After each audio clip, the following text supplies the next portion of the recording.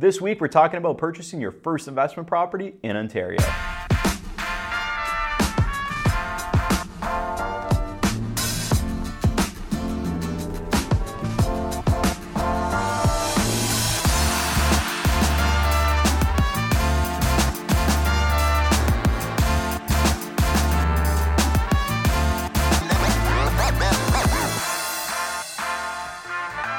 Hey guys, welcome back. It is just me this week. Unfortunately, Brandy is suffering from some jet lag and I couldn't get anybody else from the team to step in, so you're gonna be dealing with just me. I apologize, you got the black screen behind us again. If you don't know already, our studio did get flooded, so I think this TV was affected.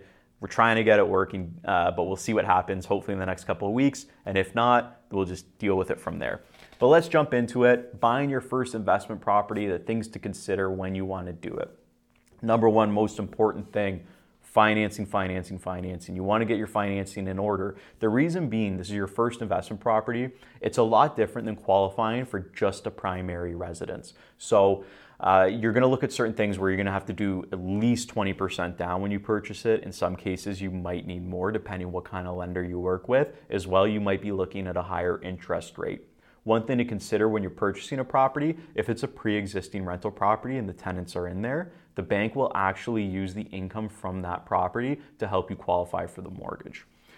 You also want to consider that this is going to be a long-term investment. You're not looking at doing this for 1, 2, 3 years and flipping it, 5 years and flipping it. I would not go into it with that mindset. The way you get the real value out of these properties is by holding on to them long-term. Me personally, the properties that I have, I want to hang on to until they're completely paid off, and then the monthly rent that comes in, that's my income in my retirement, because I don't have a retirement plan or a pension or anything like that. So this is sort of going to be my income when I don't feel like selling houses, in my 60s. So that's one thing to consider. Consider long-term investment. Also know that you have to have some people skills if you're going to be renting a property out. The biggest reason is you're going to be dealing with, tenants. These are real people, and I like to treat them just as customers as I do in business and provide tremendous customer service for them to make sure they have everything they need, make them feel comfortable, because at the end of the day, it is their house. You are providing shelter for somebody, so you do have a responsibility to treat them fairly. I think, you hear these horror stories of landlords and, you've heard the bad stories, I'm sure. You don't want to be one of those landlords. Your first investment property, it's not like you have 50 properties that things fall through the crack. You should have the time available to get to know your tenants, to be able to deal with them appropriately and all the situations, and just kind of have that good relationship. So people skills are important as well. You want to know that you're responsible for upkeep of the property. So this is where we're going to talk about in the next section of the type of properties, but you are going to be responsible for the upkeep. If you own a property and this is your first investment, so now this is your second property, you now generally have to maintain 2 houses. If that's what you're buying as a house or something, you have to maintain 2 properties. So consider that. If you already find maintaining 1 property a lot of work, you might not want, investments might not be for you, because now you're dealing with another property that you're going to have to deal with, which means you're dealing with, 2 roofs, 2 sets of windows, 2 furnaces, 2 air conditions. So that's something to consider as well. And know that things are going to break down. There's going to be a lot of unforeseen expenses. So keep that into consideration. Unfortunately, your furnace will break. You can't just tell it to keep working. You might have to replace it. Get a leak in the roof. One unfortunate one that I had a raccoon get into the attic. So that cost me about $600 just for them to get the raccoons out, put the one-way door or whatever they do to get them out and keep them out. So that's just an unexpected expense. Something like that could pop up, so be prepared for it. If you have more questions about whether it's the financing or what you should consider before purchasing a property, drop a comment below. I'd love to answer it. Now let's talk about deciding what kind of investment property you want to purchase. As you know, the categories that I would kind of break them into for your first investment, you're going to be looking at either detached home / townhouse. You're going to be looking at a condo. You're going to be looking at a multi-unit property, which is 2 or more units, or you might be looking at a vacation property. Let's go through some of the pros and cons. So if you're going through a detached home or a townhouse, you're going to have a lot more maintenance. Reason being, as I mentioned in the previous segment, you're going to have things to worry about: roof, foundation, windows, furnace, AC, plumbing, electro, everything, every facet of a working house you have to maintain. So if this is your first investment property, understand that you are now taking care of 2 properties. As well, with it being a single unit, if you put a tenant in there, the end of the lease comes up, they move out, and you don't re-rent it right away, you now have a vacancy of a month, maybe 2 months before you get the next tenant in there. And that can actually mean that you're gonna have to carry 2 mortgages for that time period.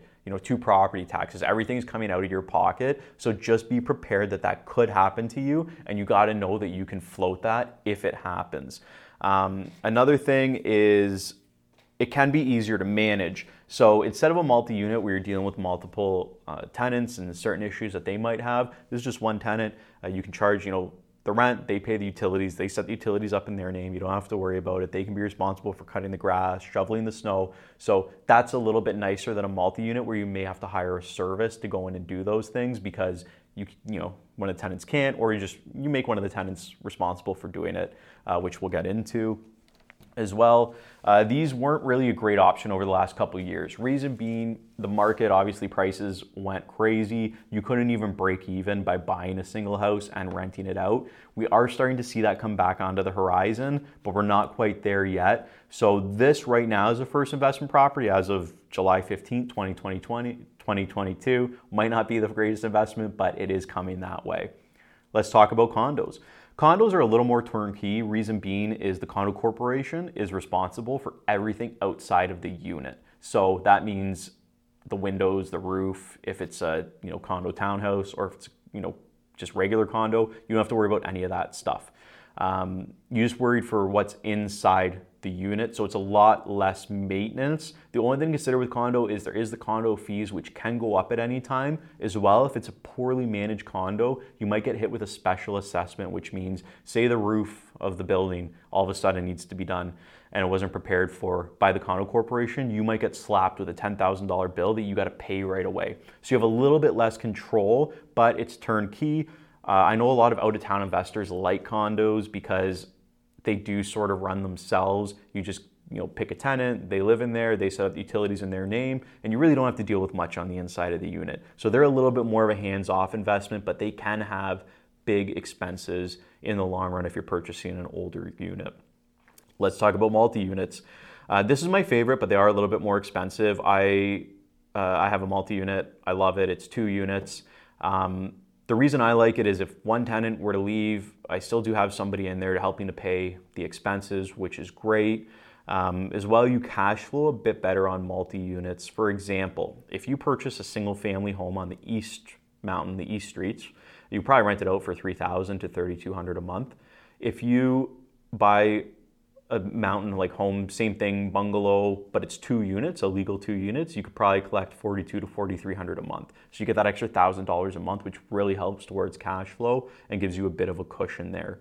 And that's why I like multi-unit. But one thing to consider with multi-unit, now you're dealing with more tenants. You got to make sure that there's a good cohesion between the tenants. One thing I do is I usually just do it inclusive with expenses because I don't want tenants to get upset at each other over things like, one guy takes a shower too long, or somebody runs the dryer all day, or doing laundry on peak hours so the hydro is higher. Like that sort of stuff I don't really want to deal with. So it's better to just charge a bit more and put them in there.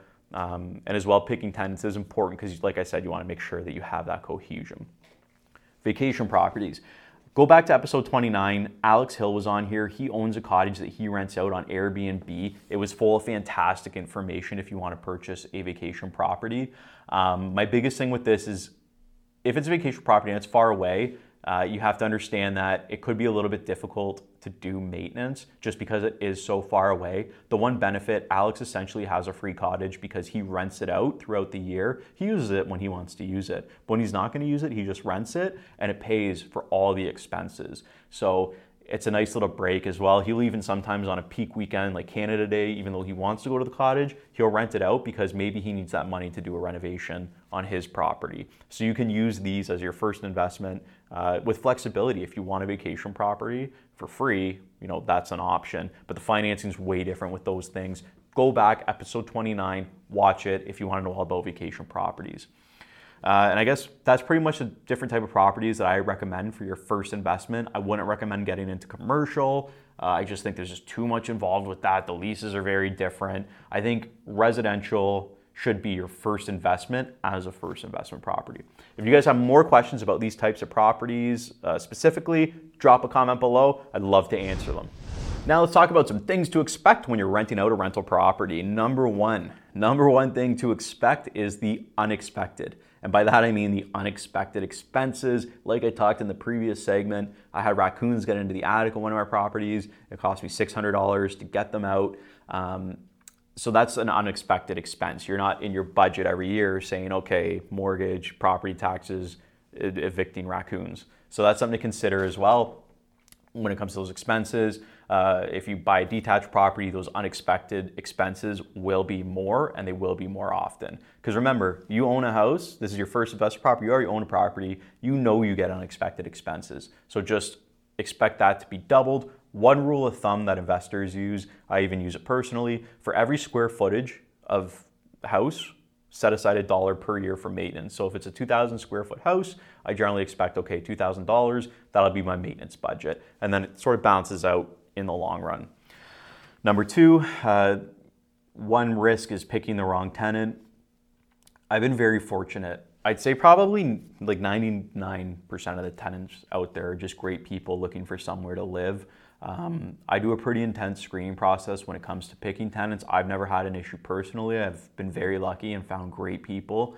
They're actually amazing tenants, pay on time, very friendly, very easygoing. But I have heard horror stories from clients where they've picked the wrong tenant, and the next thing you know, you have somebody squatting in your house for 6 months because you didn't do the proper due diligence. So that's just something to consider. Expect that, you're going to do your best to pick tenants, but expect that you might sometimes make the wrong decision. If you want to know more about my screening process, drop a comment below. We'll reach out to you and I'll break it down exactly everything I do, or maybe we'll make a video on it next week or in the future.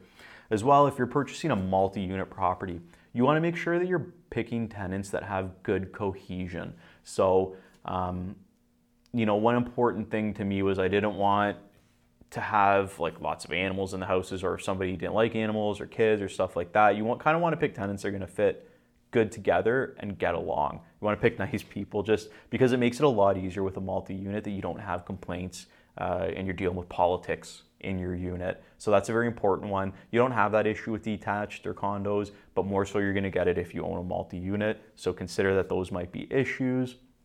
Regular maintenance, I know we kind of talked about it with unexpected expenses, but there are expected expenses too, like regular maintenance. Furnace filter, you got to change your furnace filter every 3 months. So you got to make sure that that's getting changed every 3 months. Whether you're doing it or you have a tenant doing it, it's still something you want to keep an eye on, because at the end of the day, the mechanical system is your responsibility. If it's not getting done and that furnace breaks or something happens, you got to do a new furnace, that's your expense. So you want to make sure that you are doing the regular maintenance in the house. I wouldn't rely so much on the people living there to do it unless you have that relationship with your tenant. I know some people, their tenants take care of the property better than I've seen some people take care of the houses they own. So it's all, very situational, but just expect that there's going to be that regular maintenance. And with that, you want to have quick response times to issues. Like if a tenant has a problem like the dryer broke and they text me at 10:30 at night, you want to get back right away to say, okay, I understand. And then you want to get on the phone with somebody to come and repair that dryer, because think about it. If you lived in a house and your dryer just stopped working, that's not the greatest thing. You want everything to be in working order as quick as possible. So you have to kind of have that customer service standpoint, which is quick response time. Okay, I'll deal with the issue. Be prepared for that. Don't be, if you're up somewhere on a Saturday at a cottage, you get a text from your tenant, be like, oh, I'll deal with it on Monday. No, deal with it now, right? Just that's a proper thing to do. So expect that you're going to get those texts sort of all hours, and you will have to deal with it. Next, considering trades doing the work versus yourself. So I'm not a handyman. I usually hire trades to do everything. I just sent an electrician in to change all the smoke detectors at a house because I'm sure I could figure it out, but I don't want to be fiddling around with it. So that's something you got to make the decision to. Are you handy? Are you going to do a lot of the work yourself because you'll save some money, or are you going to have to hire and bring in a professional to do the work for you? So expect that you're also not going to be able to repair everything yourself. Like if a dryer goes, you need an appliance repair guy, which I'm fortunate to have an amazing one. Stuff like that, something electrical goes, furnace, gas, all those things. You want to have people sort of on call, build a team of people that can respond to these issues. I have that team, and I find anytime I get an issue, it comes in, boom, I text my trade right away, and usually within 1 to 2 days, they're in there remedying the issue. So it's just something that you want to think about. Unless you're handy yourself and you can deal with it, then by all means, go ahead and do it. It's just not for me. As well, one thing to expect that we touched on previously is expect vacancies. It would be great if properties were just rented every month all the time. Unfortunately, you might run into situations where you have a little bit of layover time between tenants, so expect that you might have to float those 2 months rent. Me personally, I don't mind leaving a unit vacant for 1 month or 2 months if it's taking me a little bit of extra time just to sort of select somebody that I think will be a great fit for the unit. And to me, I'd rather lose that 1 month's rent than put somebody in there that might not pay rent for 6 months. So that's something to consider as well. I have a great screening process for tenants. I mentioned it in the previous segment. Again, if you want to know more about that, drop a comment. Super happy to help you with everything that I do. But guys, thank you so much for tuning in and sticking with me solo today. I feel like I'm losing my voice. I apologize. I'm a very monotone person, but it was so much fun making this video. If you have any questions about purchasing your first investment property in Ontario, just let me know. Happy to answer it. Thanks for tuning in, and I'll talk to you again next week.